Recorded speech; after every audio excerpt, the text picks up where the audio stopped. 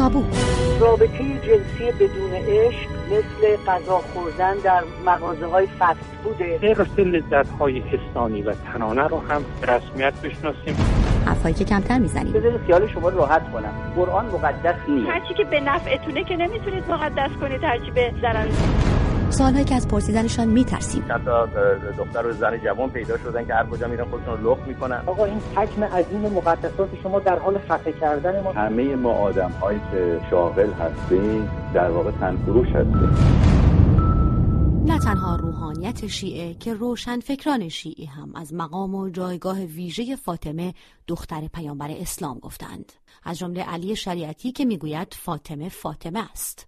اما چرا فاطمه فاطمه است؟ کسانی میپرسند تلاش 40 سالی حکومت در ایران برای معرفی دختر پیامبر اسلام به عنوان الگو و سرمشق زن امروز ایران چه مبنایی دارد و بر اساس کدام واقعیات تاریخی درباره زندگی و شخصیت اوست؟ آیا فاطمه دختر پیامبر مسلمانان که در 18 سالگی درگذشت میتواند الگویی برای زنان در جهان امروز باشد؟ این هفته در تابو آیت الله شیخ جعفر نطنزی از قم در ایران و مجید محمدی جامعه شناسی که تحصیلات حوزوی هم دارد میهمانان من فهیم خضر حیدری هستند. سلام به این برنامه، خوش آمدید.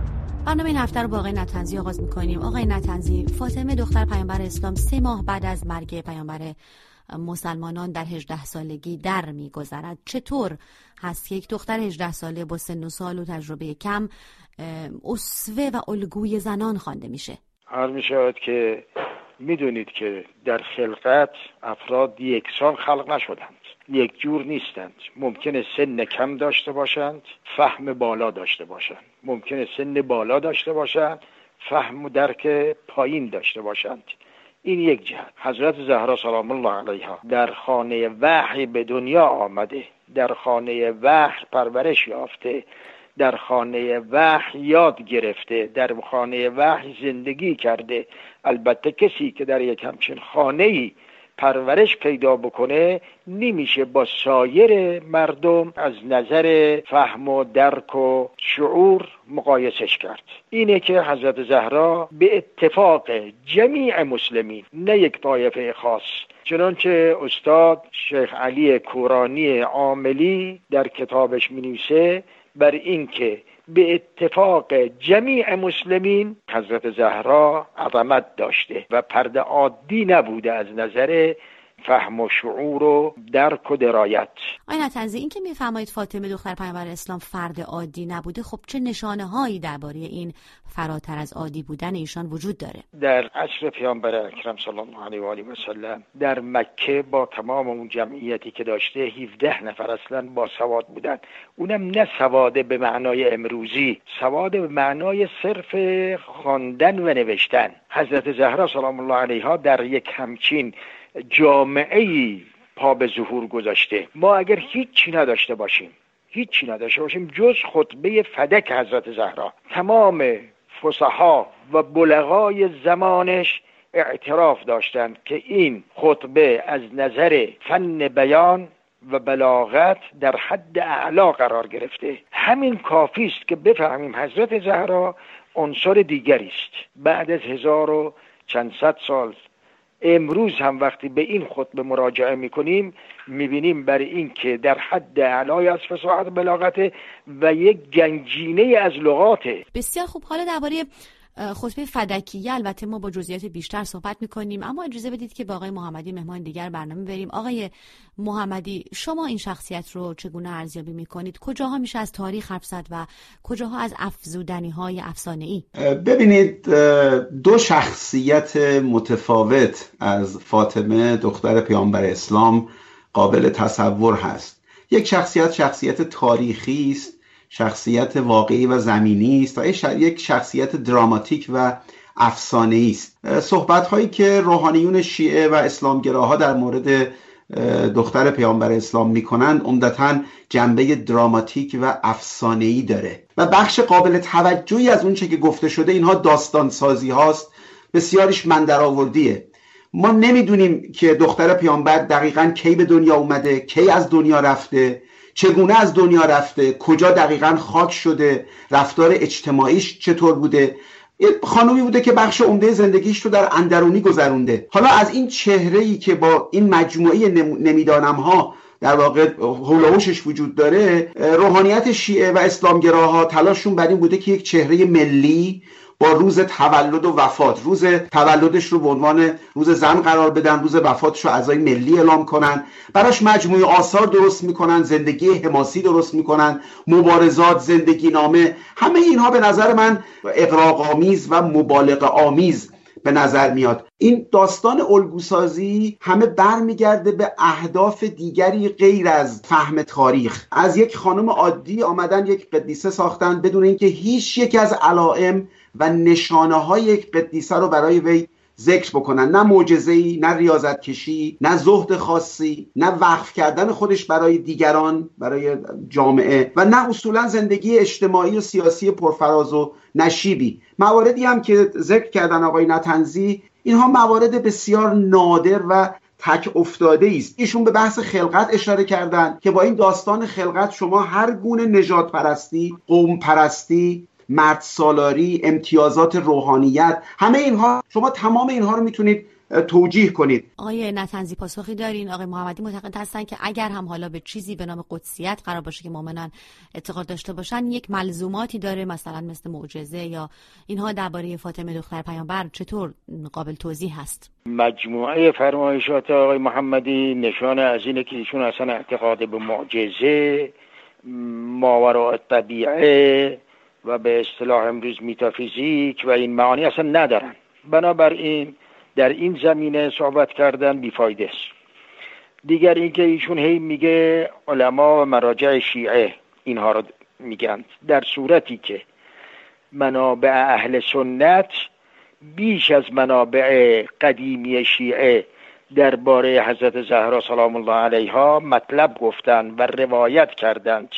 مهمتر از همه دشمنترین دشمنان حضرت زهرا عایشه بوده و عایشه حدیثی داره از پیغمبر اکرم صلی الله علیه و آله و سلم که واقعا اعجاب آوره در مدح حضرت زهرا. دیگر این که من قدسیت ذکر نکردم برای حضرت زهرا، نگفتم قدسیت داره، میگم عظمت داره.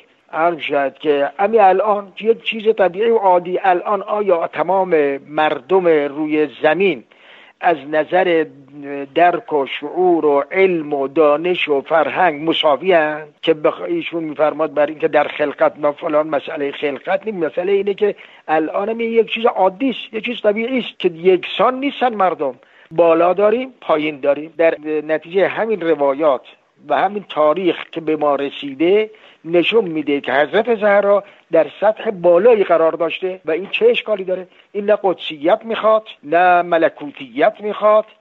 مادر ترزا به قول شماها یا خواهر ترزا که براش قدسیت قائلن، اونها اشکال نداره. اما دختر پیغمبر اگر مثلا نمیگم من قدسیت، اگر قدسیت داشته باشه وقت اشکال داره. حضرت زهرا معجزاتش میگن معجزه میخواد، برن مراجعه بکنن، مراجعه نکردن. مشکل ما اینه که بدون مراجعه به منابع اسلامی، حالا چه شیعه چه سنی، اظهار نظر میشه. برن به منابع شیعه هم لازم نکرده، به همون منابع اهل سنت مراجعه بکنن تا ببینن بر این که خود علمای اهل سنت اعتراف کردن بر این که حضرت معجزاتی داشته. آقای آیت الله نطنزی، من قبل اینکه با آقای محمدی برگردم این سوال رو هم از شما میپرسم که حتی اساسا گروهی در اینکه فاطمه واقعا دختر پیامبر مسلمانان بوده باشه تردید میکنن با توجه به سن و سال خدیجه همسر پیامبر اسلام و سبک زندگی یا وضعیت بهداشتی اون زمان. عده‌ای گفتن که خدیجه 60 سال داشته هنگامی که فاطمه رو اگر بر اساس محاسبات به دنیا آورده. عرض می شود که اگر بخوان وجود حضرت زهرا را منکر بشن مشکلات زیادی به وجود میاد. ممکنه یه مطلبی در تاریخ باشه خیلی همچین سفت و محکم نباشه منکرش شد، اما این از متواترات تاریخ وجود امام حسین و وجودش در کربلا و مسئله شهادتش و این که امام حسین فرزند حضرت زهرا بوده، این مجمعان علیه چیزهای اجماعی را که نمیشه به این آسونی ها و در بند نمیدونم این علوم جدید از بین برد. خیلی خنده آوره. عایشه بنت شاطی می‌نویسه برای اینکه اون سالهایی که در شعب ابو طالب اینها در محاصره بودند، عرض می‌شود که و تحریم شده بودند، در اثر سوء تغذیه و گرسنگی ایشون علیل شد و نتونست عمر زیادی بکنه. بسیار خوب. باز میگردیم آقای محمدی. آقای نطنزی اشاره کردن به مثلا شخصیت تاریخی مثل مادر ترزا. آیا به نظرتون مقایسه واردی است؟ ببینید، اول در مورد مادر ترزا، در مورد ایشون هم من معتقدم که شخصیت قدسی نبوده. ایشون یک انسانی بوده، خودش رو وقف خدمت به یه جامعه خاصی کرده و بسیار قابل ارزش هست، ولی اونهایی که میخوان از ایشون قدیسه بسازن در اون محدوده هم افسانه سازی است. ایشون فرمودن که این بحث رو فقط شیعیان مطرح نکردن، اهل سنت هم گفتن. من اینجا بحثم شیعه و سنی و اینها نیست، بحثم مجموعاً مسلمانان هست. مسلمانان چهره‌های مختلف مذهبیشون رو به آسمان ارتقا دادن. حالا ایشون ابتدا گفتن خلقت، بعد کوتاه اومدن گفتن در خانواده وحی. عظمت رو شما ابتدا از خلقت خواستید بگیرید، خب نمیشه، از وحی بگیرید، اون هم عظمتی ازش ساخته نمیشه. رفتن به سراغ عمل که در عمل اینطوره. اگر واقعا عمل ملاک داستان هست، تحصیل، فعالیت‌های اجتماعی است، اینا همه اکتسابی است. در امور اکتسابی همه آدم‌ها با هم مساوی هستند. تفاوت در دستاوردهای آدم‌ها هست. اما اینکه صرفاً به دلیل نسبت داشتن به یک خانواده با دیگران متفاوت باشید، خب اینها اموری است که با عقل نمیشه از اینها به نظر من دفاع کرد. من منابع اهل سنت رو هم دیدم. در منابع اهل سنت هیچ معجزه‌ای به دختر پیامبر نسبت داده نشده. اون نکته رو که در مورد زمان به دنیا آمدن ایشون فرمودید و سن خدیجه، در گزارش‌های تاریخی دو روایت هست. یک روایت 18 قبل از هجرت هست، یک روایت 8 قبل از هجرت هست که با اون روایت 8 قبل از هجرت یه مقداری این زمانها مشکل پیدا میکنه. حالا ایشون چه در 18 و چه در 28 سالگی از دنیا رفته باشه، دستاوردی که برای ایشون میشه شمرد 5 بار وضع حمل هست. زنی که در کودکی یا نوجوانی به ازدواج دادن و مدام در حال بارداری و زایمان بوده، ویژگی‌های شخصیت اجتماعی مشخصی رو درش نمیشه پیدا کرد. با یک خطبه شما نمیتوانید بلاغت از یک شخصیت بیرون بیارید. یه عمر فعالیت ادبی است که از یک فرد ادیب و شاعر و رمان نویس خلق میکنه. شما بیاید اون خطبه فاطمه دختر پیامبر رو با مجموع آثار فروغ یا پروین یا امیلی دیکینسون مقایسه کنید، میبینید که چندان قابل توجه نیست. یا مثلا شما بیایید کسانی در خانم‌هایی رو در نظر بگیرید در طول تاریخ که یک مرزهای خاصی رو شکستن، مثل قرةالعین. خب اینها یه مرزهایی رو شکوندن. به نظر من شیعیان از کاه دارن کوه میسازن یا اهل سنت. خلاصه حرفم این که اگر داشتن فرزند و همسر و مورد علاقه پدر بودن از زنان الگو میسازه، همه زنان طول تاریخ به نظر من الگو هستن. خب آقای نطنزی، در اینجا آقای محمدی هم به خطبه فدک اشاره کردن و اینکه شما فهمیدین این خطبه دارای فصاحت و بلاغت خاصی است. نکته ایشون این هست که در طول تاریخ زنان بسیاری در حد اعلای ابتکار و فصاحت و نوآوری ادبی ما داشتیم و اساسا این خطبه و ماجرای فدک رو هم که گروهی از مورخان نسبت دادن به میراث‌خواهی فاطمه درباره باغ فدک. ممکن توضیح بیشتری بخواید بدین؟ آقای محمدی صرفاً از دیدگاه مادی میخواد همه چیز را توجیه بکنه. ایشون مثل این که اصلا اعتقادی به نبوت و به پیامبری و به وحی و به این چیزا نداره. لذا میتونه حضرت زهرا دختر پیامبر را که میلیون‌ها مردم مسلمانان از پیامبر پیروی میکنند، فرزند یک همچین کسی را با یک زن بد سابقه فلانی مثل قرةالعین مقایسه بکنه و این کمال بی‌انصافی است. قرةالعین جز این که ولنگوازی را رواج داد و بی‌بندوباری و بی‌ناموسی را رواج داد، آیا کار دیگه هم کرد؟ شاعر ایشون 3-4 تا رباعی بیشتر نداره. همش میگن شاعره نخیر، این خبرها نبوده. البته شما از طاهره قرةالعین نام بردید به صفاتی که من تکرار نمی کنم، اما به حال از یک شخصیت تاریخی داریم صحبت میکنیم و شاعری که نمیتونیم نقش اون رو در بیرون کشیدن زنان از اندرونی ها نادیده بگیریم. اما چون موضوع برنامه ما نیست، اجازه بدید که به اهمیت خطبه فدک و ارتباط اون با میراث‌خواهی فاطمه دختر پیامبر برگردیم. ببینید میگه از ساکت عن الحق شیطان اخرس. اگر کسی حق خودش رو مطالبه نکنه، در برابر حق سکوت بکنه، شیطان گنگه. حضرت زهرا از این باب که مطالبه حقش کرده باشه، بعد تاریخ ننویسه که پس معلوم میشه مطالبه نکرد، معلوم میشه مال اون نبوده. اما در همین خطبه فدک حضرت میفرماد من به فدک و امثال فدک احتیاج ندارم، من میخوام مظلومیت و حقانیت خودمون را اثبات بکنم، نه اینکه حالا یه لقمه زمین ازم گرفتن من بیام دادغال بکنم. میخوام موضع خلیفه‌ای که مدعی خلیفه مسلمینه و برداشته ملکی که زمین من بوده و کارگرای من، کشاورزان من تو این زمین کار میکردند، اومده گرفته. میخواستم بگم بدونید که این چجور خلیفه است و اینکه زنها همش میدونم زایمان فلان میشه، یه حرفای همچین اینا چه استدلال‌هایی است، استدلال‌های خیلی سرد. حضرت زهرا دارم میگم اجماع برش هست، اجماع مسلمان ها برش هست. آقای نطنزی، شما بهتر از من میدونید که در مورد اجماع یکی از مهمترین مسائل هست که گروه‌های غیر همکیش و غیر همباور هم در این اجماع در واقع همراهی داشته باشن. آیا خارج از علمای شیعه و سنی در تاریخ مراجع فکری دیگری هم هستند که به این نکات که شما میفرمایید اشاره کرده باشن؟ آخه غیر مسلمان که نمیاد در برابر پیغمبر مسلمان ها و خاندان پیامبر مسلمان ها سر تعظیم فرود بیاره که اجماع هم این نیست معناش. اجماع اون امت بر یک چیزی که مال اون امته، شیعه، سنی، نمیدونم طوایف مختلف اهل سنت، خوارج، همه متفقن در این مسئله.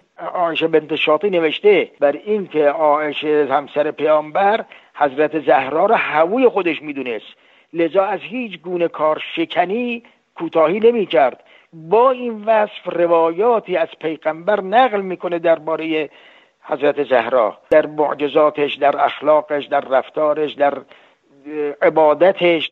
آقای محمدی، ببینید فدک به روایت شیعه یک باغی است که پدر فاطمه از یهودیان در شرایط منازعات سیاسی گرفته، که البته میگن که در جنگ گرفته نشده، ولی خب فشار قدرت بوده و در شرایط عادی کسی ملکش رو به دیگری نمیبخشه. شیعیان معتقد هستند که به دلیل تملک شخصی توسط پیامبر این به فاطمه به ارث رسیده، اما در تعلق شخصی این باغ به پدر وی شک و تردید وجود داره و همچنین در اینکه بعد از پیامبر این باغ به ارث میرسیده در اون هم شک و تردید وجود داره. بالاخص اهل سنت در این موضوع شک و تردید میکنن.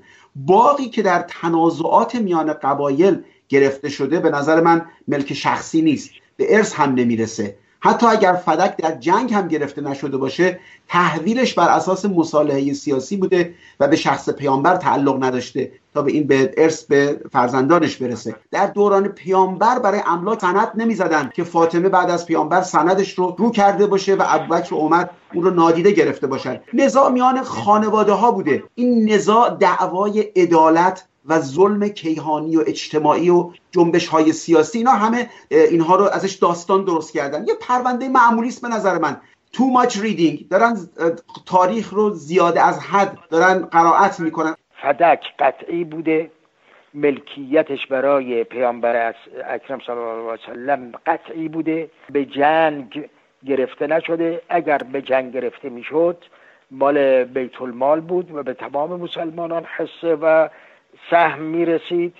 به غیر جنگ واگذار شده، در برابر صلح واگذار شده به شخص پیامبر و پیامبر هم واگذار کرده به حضرت زهرا. خود سنی ها هم نوشتند و در جریانی که وقت رفت و تظلم کرد پهلوی ابوبکر برداشت سند نوشت و داد به حضرت زهرا و در راه که می آمد جریانات پیش آمد و گرفت، عمر گرفت و پاره کرد و فلان گذشت. اما آقای آیت الله نطنزی، علاوه بر تولد و ماجرای فدک و همه اینها، حتی درباره مرگ دختر پیامبر مسلمانان هم ما یک روایت دقیق تاریخی نداریم. برای همین هم ایام فاطمیه هست در ایران. در این اون چیز که مسلمه اینه که حضرت زهرا یعنی قوی ترین نظر 18 سال و 75 روز عمر کرده حضرت زهرا و اینطوری که حساب میکنن اینه که اختلاف در چیز در میاد که قبل از بعثت بوده تولد، بعد از بعثت بوده، 2 سال بعد از بعثت بوده، 5 سال بعد از بعثت بوده، که اگر اونها را ما حساب بکنیم در فوت اختلاف پیدا میشه. اختلاف در تولد موجب میشه که اختلاف در فوت پیدا بشه. آقای محمدی، درباره مبارزات سیاسی فاطمه دختر پیامبر هم آقای نطنزی صحبت کردن. در طول تاریخ اسلام هم درباره موضوع صحبت شده، مثلا درباره درگیری فاطمه و عمر و ماجرای در که به پهلوی ایشان خورده شده. در باب مبارزات سیاسی یا دستاوردهای سیاسی، به نظر من برای توضیح جدال میان ابوبکر و عمر با علی و فاطمه ما نیازی نداریم به سراغ دورترین علل، یعنی فرهمندی و آسمانی بودن و اینجور قضایا بریم. موضوع جدال بر سر چنگ اندازی بر قدرت سیاسی و باغ و اموال بوده. در این جدال حق و باطل آسمانی یا حق و باطل اجتماعی وجود نداره. در روایاتی که مورخان آوردن تهدید عمر به حمله هست، بسیاری آوردن، اما اینکه گزارشی در باب اینکه حمله‌ای صورت گرفته، دری به پهلوی خورده، اینها به نظر من بخش زیادیش از همون جنس داستانسازی هاست برای روزخوانی و برای تعزیه و بیرون آوردن گریه از چشمان باورمندان. ابن شهرآشوب که میگه که اصلا محسن در کودکی مرده، یعنی اصلا سقطی صورت نگرفته. در مورد مرگ حضرت فاطمه هم دختر پیامبر هم این داستانهایی که در مورد شهادت گفته میشه به نظر من همش داستانهای ساختگی است. فاطمه در جنگی حضور نداشته تا به دست دشمن کشته بشه. این باور پیشینی است که شیعیان دارن که همه مقدسانشون باید شهید شده باشن. این رو در مورد ائمه هم میگن، همه رو شهید میدونن، در حالی که بسیارشون به مرگ عادی از دنیا رفتن. ما در دقایق پایانی برنامه هستیم آقای نطنزی. در تمام سالهای پس از انقلاب 57 در ایران با صرف بودجه‌های میلیاردی و برگزاری جشنواره‌های متعدد مثل همین امسال جشنواره یاس نبوی، با همه اینها سعی شده که فاطمه دختر پیامبر اسلام به عنوان الگو و سرمشق زن امروز ایران معرفی بشه. به نظر شما فاطمه دختر پیامبر میتونه چنین الگویی برای زن امروز ایران باشه؟ بله میتونه باشه. نگفتم برای اینکه الگو فقط در اینه که خودشو توی چادر بپیچه، این تنها نیست. نه، میتونه برای اینکه آزاد باشه از این جهت، اما صفات اخلاقی او رو داشته باشه، نجابت او رو داشته باشه، عفت او رو داشته باشه. و اینکه میگید این جشن‌های خرجه رو مردم میکنن، وقتی مردم میکنن من بیام جلوی مردم رو میگیرم که نکنید، اینا علاقه شخصی مردمه، دولت هیچ بودجه‌ای برای این کارا اختصاص نداده. حضرت زهرا رو بهانه قرار میدن برای اطعام یک مشت فقیر. بده این کار. بسیار خوب. آقای محمدی، نظر آقای نطنزی بود. شما در پایان این برنامه چه فکر میکنید؟ آیا دختر پیامبر اسلام به نظر شما میتونه الگوی زن امروز در ایران باشه؟ ببینید، من معتقد هستم که نه در زندگی فاطمه دختر پیامبر و نه در مرگش وجهی برای الگو بودن وجود نداره. این که میگن الگوست، میخواهند الگویی بسازند. دختر ایرانی که امروز 16 سالشه، 15 سالشه، 20 سالشه، به نظر من هیچ چیز تازه‌ای نمیتونه در شخصیت دختر پیامبر پیدا کنه، چون چیزی وجود نداره. برای زندگی دختر پیامبر مبارزات سیاسی و اجتماعی رو درست کردن، تألیفات برایشون ساختند، حتی عرض کردم خدمتتون که شهادتش رو هم اینها برساخته‌های تاریخی است. اما اینکه چرا این داستان امروز در ایران جریان داره، این بخشی از یک پروژه سیاسی است برای برساختن دولت اسلامی، برای برساختن خلافت اسلامی. اشاره کردن به داستان نجابت و عفت و اینا اختصاصی به دختر پیامبر نداره.